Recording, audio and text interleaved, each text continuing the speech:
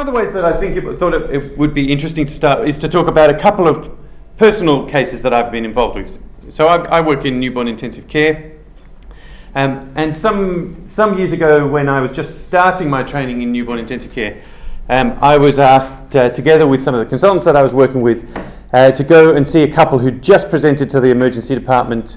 The woman was in premature labour.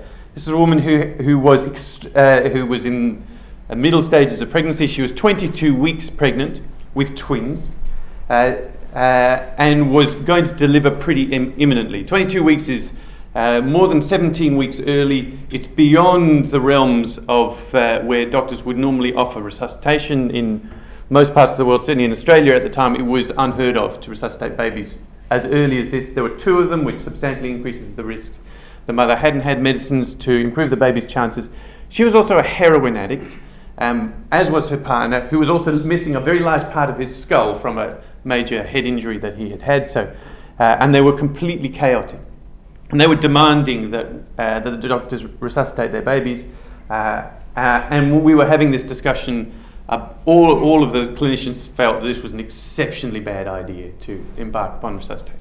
Anyway, I arrived the next morning and found these 2 babies in our intensive care unit.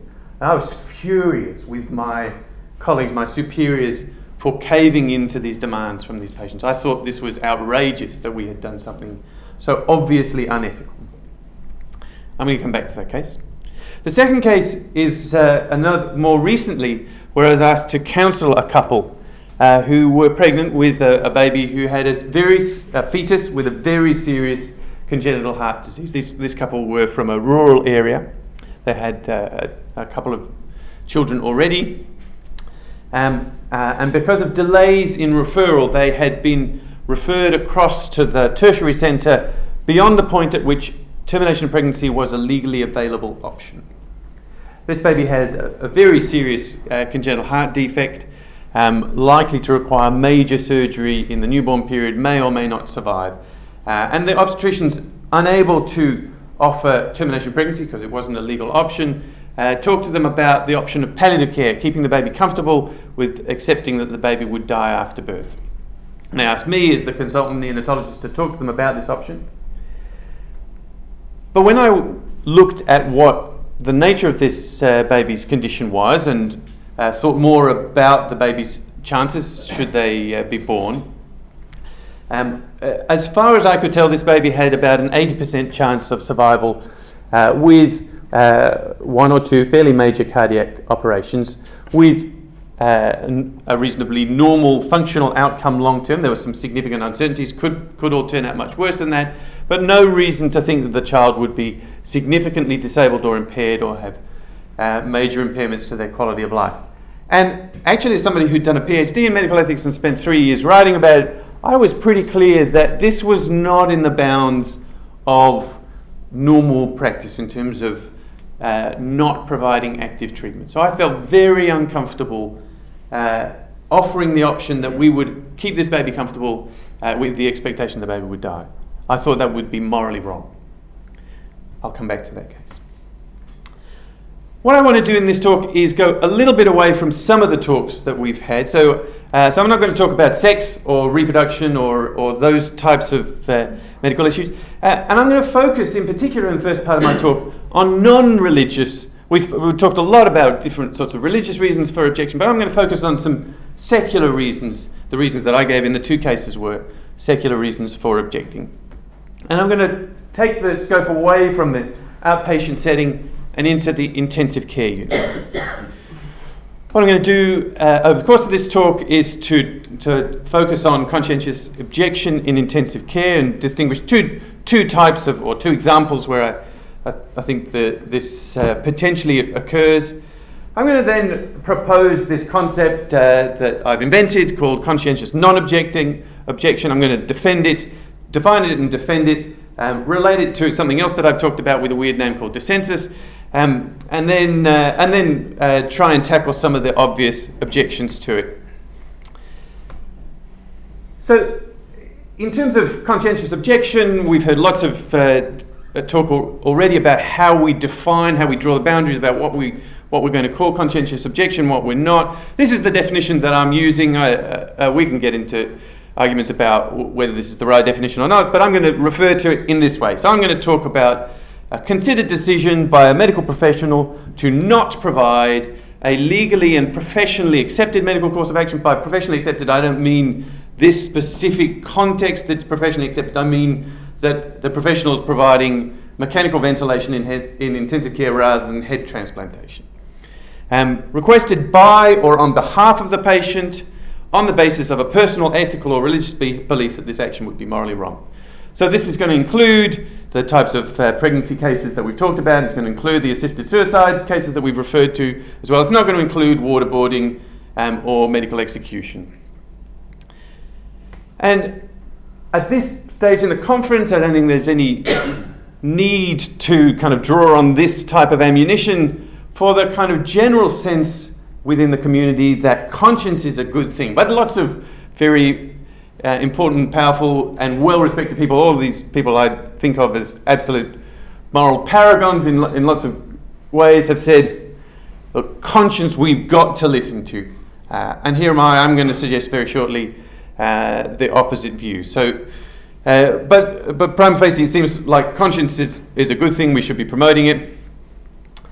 Mark Wickler's one of the authors of this very recent document about conscientious objection in intensive care. In fact, the question of conscientious objection in intensive care is not, as far as I can tell, well discussed in the literature already. This is, having been involved in various policy documents over the years, I think this is an outstanding achievement to reach a document like this, and it's got lots of great strengths. This document points to the fact that such objections do arise in the intensive care unit and talks in particular about accommodation of such objections. Now, I'm in fact happy to go along with that, and I'm going to focus on a very different question. So the question that I'm interested in is one that Hugh pointed to earlier. How should Beverly act? Well, I'm going to ask, how should how should other professionals respond to a conflict between what's desired, professionally endorsed, and what the voice of conscience says? Just by way of providing some empirical evidence, because I always like to provide a little bit where it's available, intensive care units we might expect to be a hotbed of conscientious objection. They're probably the most stressful locations in a hospital.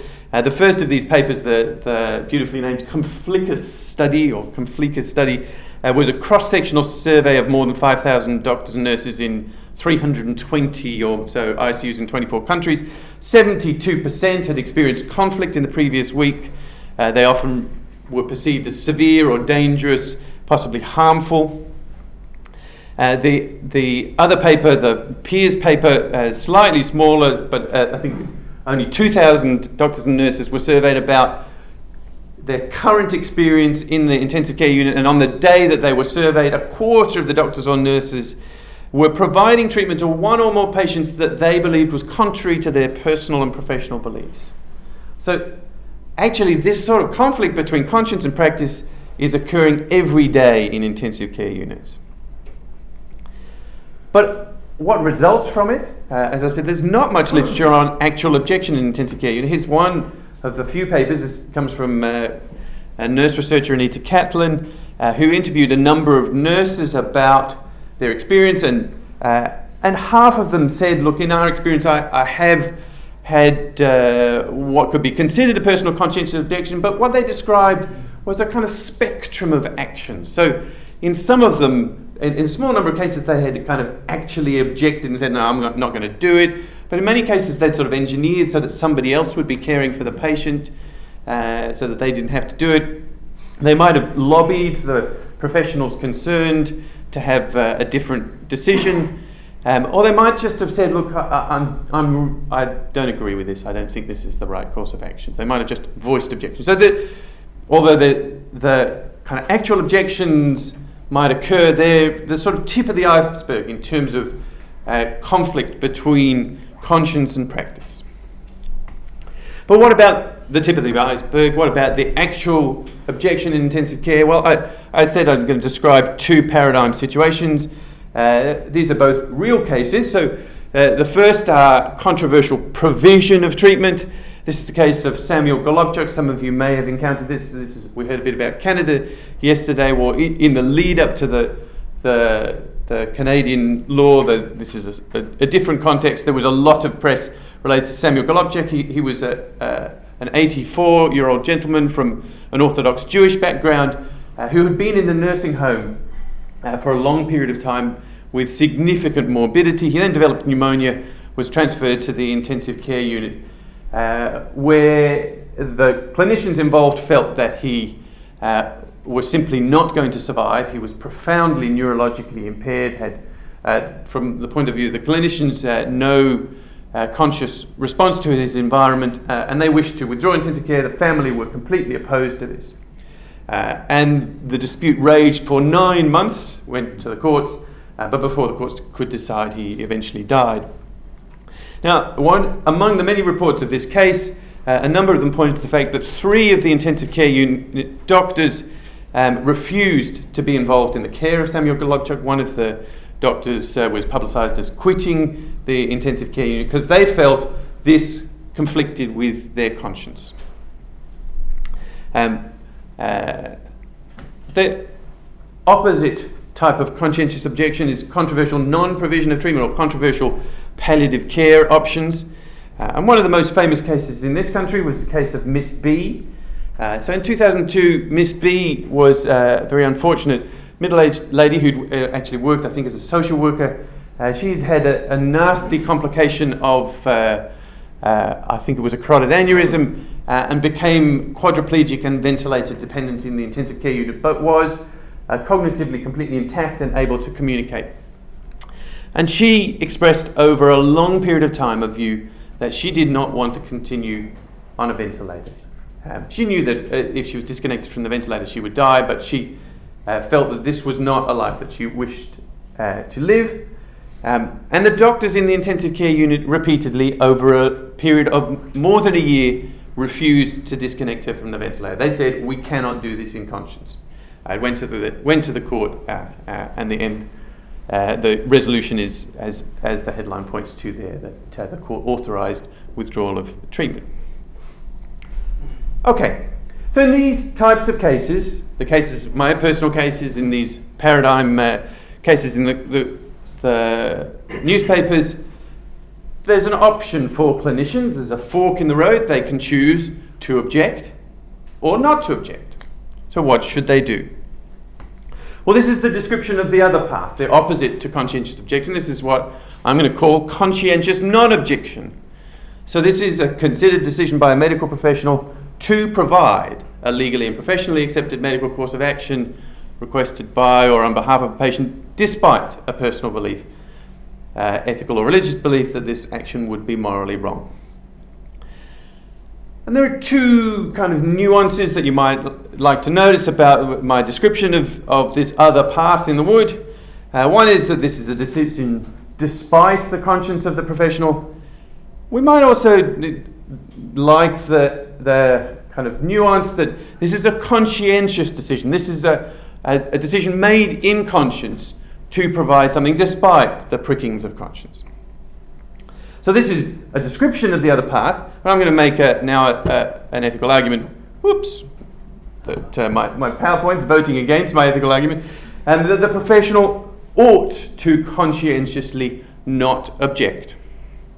So why is that the case? Why should the professional not object despite their conscience telling them that whatever course of action is morally wrong?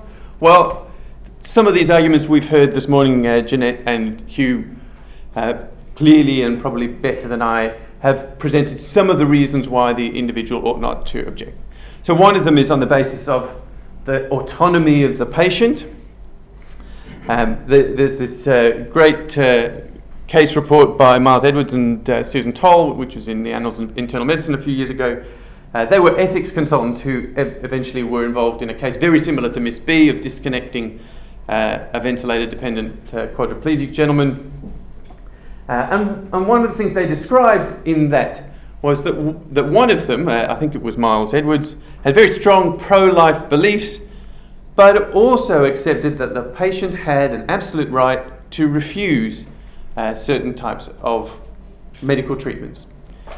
So they described in this paper the kind of pull in either direction, despite their strong belief in the sanctity of life.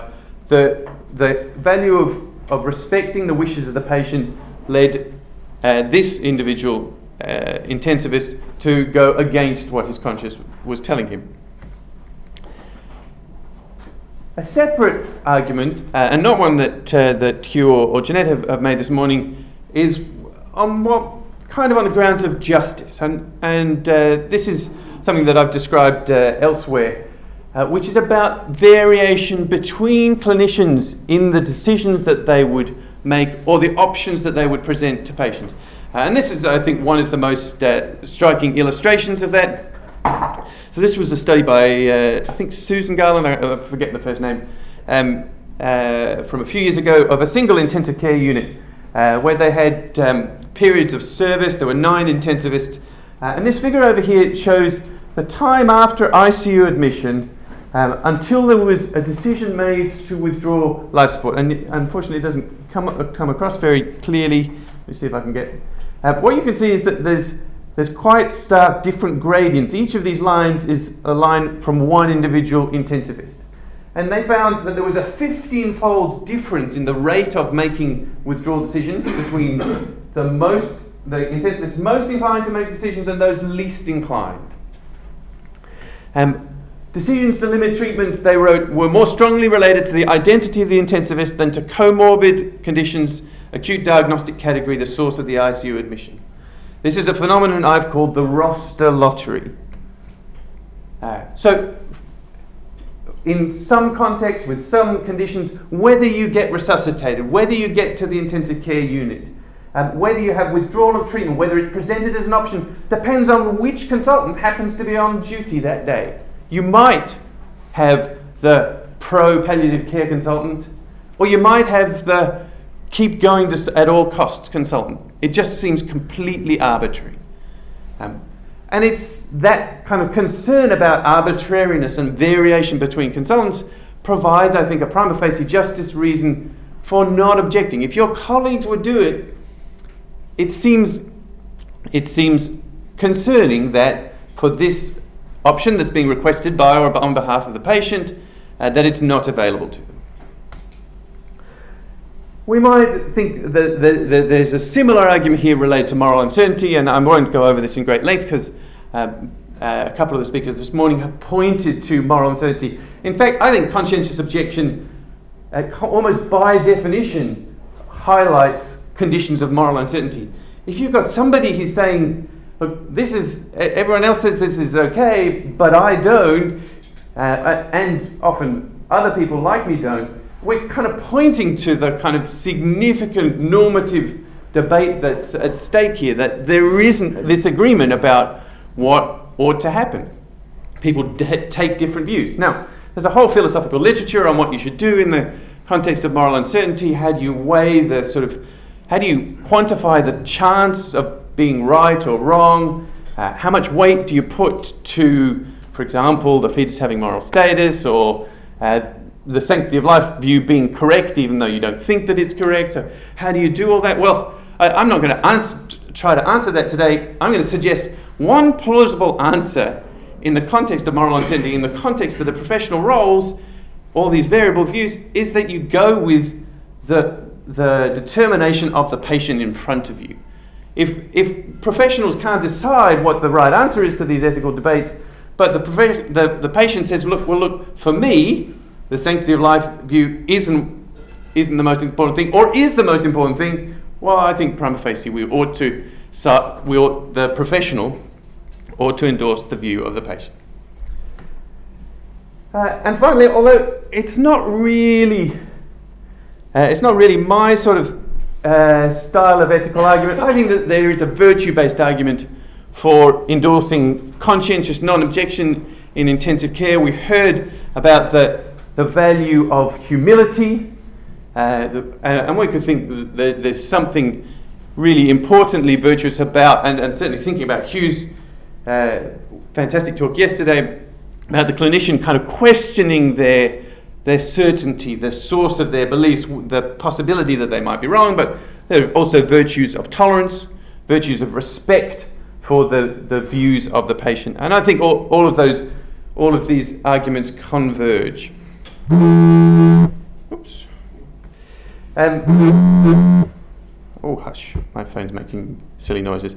Okay, this argument in favour of conscientious non-objection comes together with something that I've written about elsewhere, which is about this thing called dissensus. Now, to explain what I mean by dissensus, I'm going to have to describe the standard view in this area, which is about consensus. So, one reasonably common view amongst professionals in intensive care is that when you're making these decisions about should you stop life support, allow somebody to die, one common view is that, well, what you need is professional consensus. You should gather the professionals around, kind of lay out all the medical facts, and you reach a clinical decision, clinical consensus that it's okay to limit treatment. And then you might go to the family and say, well, we've got a consensus and we think we should stop intensive care. And I'm not going to set out all of the arguments here or reiterate them if anyone's interested. They're set out in this paper that I wrote with Julian and Bob Trug a few years ago. But they draw on very similar features that I pointed to already. So they draw on moral uncertainty, on autonomy of the patient, on variability between clinicians. And what I proposed in that paper is that rather than consensus, we should actually endorse dissensus. And I suggested that it would be appropriate to offer the option of palliative care if at least one member of the treating team considers it appropriate and is aware of all relevant facts and persists following discussion. And that they hold this belief not merely in theory, but they would say, look, if I were taking care of the patient, I would provide the option of palliative care. Now, in fact, this was specifically about withdrawing treatment palliative care, but I think the same arguments can be flipped the other way in terms of continuation of intensive care. So let's see how this works out in the cases that I described at the start. So in the specific case of the fetus with his complex congenital heart disease, I had pretty clear intuitions about what was right or what was wrong, but I didn't put my foot down and say, no, I'm not going to offer this. This is not clinically appropriate. I object to this option. What I went and did was polled all of my colleagues and said, this is a complex case. What do you think? And I tried not to give them my own view about it before they gave their views. And I went round all of them, and they all agreed with me except one. One, who I respect and I have a lot of time for, said, well, there's a lot of burden involved in this surgery. This condition's not so different from another really bad heart condition where everybody would normally think it's okay to provide palliative care. If I had seen them, I would have offered them the option of comfort care at delivery. So then I stepped back and said, well, I could object and just make them go and see him instead, but actually I ought to be humble and say, no matter if I've got a PhD in this, it's possible that I've got it wrong. Thinking about the fact that they could by chance have seen him instead, I ought, if upon considered reflection they still want to go ahead with this, and perhaps after I've talked with them about the reasons why I think they might not want to provide palliative care, that I would support that option. And that was what I eventually agreed to do. In the context, apologies, I'm just waggling the lead here. In the context of the other case, so let's see if it's going to come back online.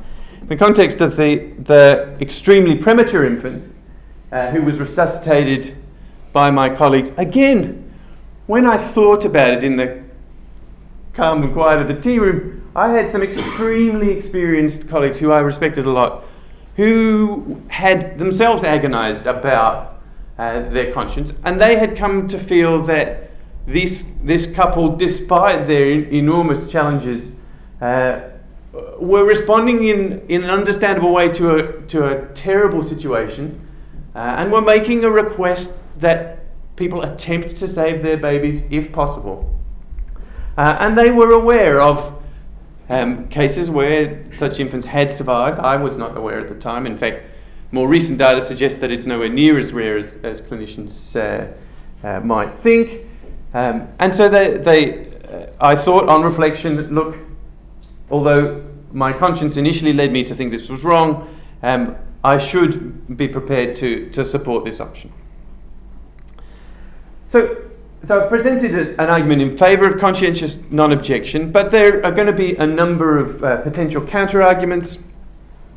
So one of them, I think Hugh pointed out already, is the idea of whether it's even coherent to say you should do something that you shouldn't do. So if your conscience says you shouldn't do it, how does it make any sense to say that you ought to do it? And I think he nicely pointed to the difference between different versions of what conscience is saying. If conscience is saying, taking everything into account, all things considered, you ought not to do it, then it doesn't make any sense to then say, yes, but you ought to do it.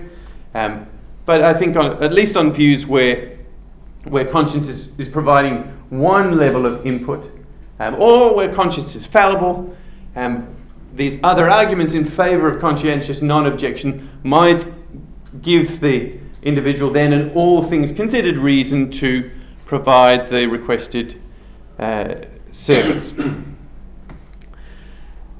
Another concern, and perhaps Mark might have this concern, is that conscientious non-objection might lead to more moral distress. Moral distress is something that nursing staff in particular in the intensive care unit describe, where they feel enormous psychological tension by being requested to do something that conflicts with their conscience. And there's lots of literature on moral distress in the intensive care unit. In this paper that I mentioned before, the clinicians described their personal anguish. One of them subsequently sought psychiatric counselling because he felt so bad about this act that he had participated in against his conscience. And so some people might think, look, conscientious non-objection might have really serious consequences for the mental well-being of professionals. And I think that is plausibly the case. There is, to my knowledge, no empirical literature on whether promoting people to go against their conscience might support more distress. But clearly we'd have to weigh that up if it existed against the reasons that I've suggested in favour of going along with the patient's wishes. And so it might go either way. Those reasons might be sufficiently weighty to weigh the increase in distress, or they might not. But it also seems plausible to me, and I'll come back to it, that helping clinicians, nurses, physicians in intensive care unit to understand why their conscience is fallible, why, despite their personal feelings or qualms, it's important to respect the wishes of the patient, to be aware of the ways in which their views differ from their peers, that those, I think, do some of the work in reducing the stress and distress of professionals in participating in something that at first glance they felt uncomfortable doing.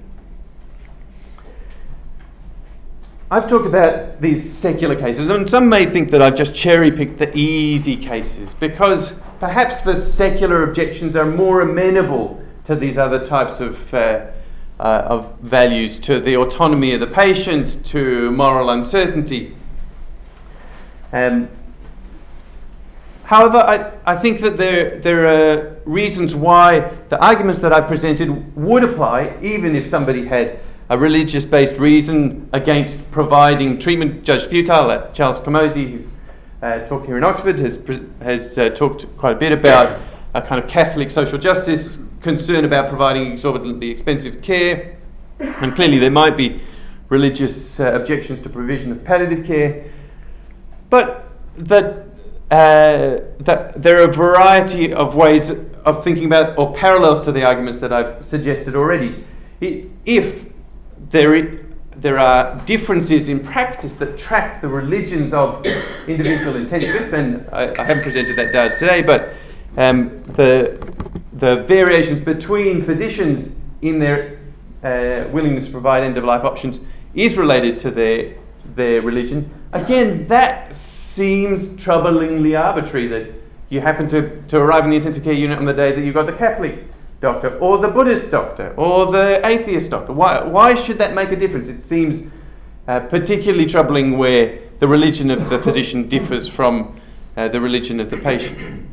There's a whole literature about religions themselves and moral uncertainty, about epistemic humility in the face of religious diversity. There are obviously all these different religious traditions that take sometimes subtly, sometimes radically different views on this. So the views about humility, about uncertainty, are still, at least to some religious individuals, are going to potentially provide arguments in favour of non-objection. What about counterexamples? A lot of the to and fro in this conference already has been kind of creative counterexamples to the examples that have been given, and there were a few that I could think of where, again, I'm inclined to kind of support conscientious objection in some cases, but not in others. And so I was trying to think of cases that might cause problems for my view. So here's one. This is based on the Katrina, the aftermath of Hurricane Katrina. In one hospital in New Orleans, that wasn't evacuated for a number of days. There were a number of very seriously ill patients in that hospital. A couple of clinicians felt that these patients couldn't be evacuated, and it seems that they then embarked upon active euthanasia of those patients in the very last stages of the evacuation. But there were other clinicians who conscientiously objected to that practice and decided to refuse. So am I saying that those individuals shouldn't have conscientiously objected? What about this? In some parts of the world, withdrawal of intensive care is extremely rare or doesn't happen. I found this lovely image, which it comes from some Japanese intensive care units, and Japan does famously have an attitude towards extremely prolonged intensive care and not withdrawing intensive care. So imagine that you've got a patient in the intensive care unit who, in those countries, says, or the family says, no, we don't want intensive care to continue. The hospital philosophy, the philosophy of the unit is that intensive care should be continued. Should that clinician object to the policy and go along with the family's wishes? And what about this case? So we've got an intensivist in sub-Saharan Africa, where the local policy and perhaps even the national policy is not to admit patients with HIV-related diseases to the intensive care unit. But this doctor has a personal belief that this is discriminatory. It's not justified on medical grounds. It's in fact symptomatic of a much wider discrimination against HIV. So if this individual's conscientiously objecting to this non-admission policy, what's my proposal going to have to say about that? Well, I'm going to say, and perhaps I'm guilty of jerry-rigging my definition to get out of these more difficult cases. But I think that in all of these cases it doesn't quite fit within what I'm talking about in terms of conscientious non-objection. So the euthanasia during catastrophe, maybe we're sympathetic towards that, maybe it's not. It's clearly not ethically and professionally accepted in North America to euthanize patients. We never stop. Here you've got it's not that the individuals decline to provide something that's requested by the patient. In fact, they are conscientiously providing something requested by the patient that goes against the accepted practice. And discriminatory ICU non-admission looks like that this is an example of something that's being done on behalf of the patient, because the clinician believes that they would benefit for it, rather than contrary to their wishes. Okay, so just in the last minute, I've presented an argument in favour of conscientious non-objection, but some of you may just be shaking your head and say, well, look, why bother? It's so obvious that, at least in some circumstances, the individual shouldn't object, shouldn't go along with their conscience.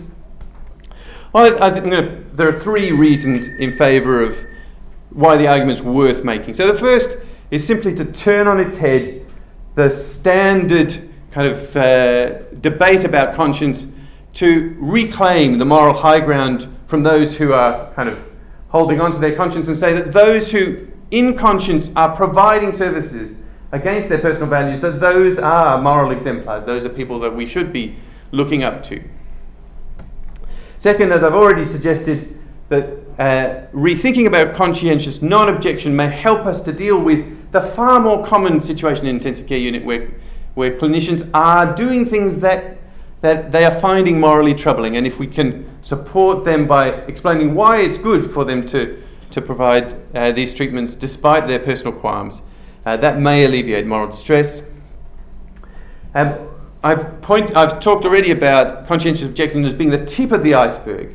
And one of the reasons, I think, for promoting conscientious non-objection is because of what's underneath the water. All those other cases where clinicians are trying to persuade families against to go along with something contrary to their values, simply not offering an option that's contrary to their values. So in those other cases that don't rise above the surface as obvious conscientious objection, but where the values of the clinician are in conflict with the values of the patient, for those cases, these same arguments, I think, will apply. So, to finish, I haven't said anything about accommodation or about allowing conscientious objection. I think that there is a plausible case for allowing conscientious objection within some limits, but I think we should encourage, support, promote conscientious non-objection. This is what we should be teaching our medical students, all of those who answered that survey. We should be going back to them and saying, you're allowed to have these values. It's important, the values to you, but these are the reasons why you shouldn't be refusing to provide legally and professionally endorsed service that is requested by or on behalf of the patient. I should acknowledge Bob Trug and Julian Stavelescu, who I've written with before on related issues, but who don't share any of the blame for the mistakes in this paper. The Wellcome Trust who fund me, and if anyone's interested and doesn't have time, feel free to email me or tweet and tell me just where I've gone wrong. Thank you very much.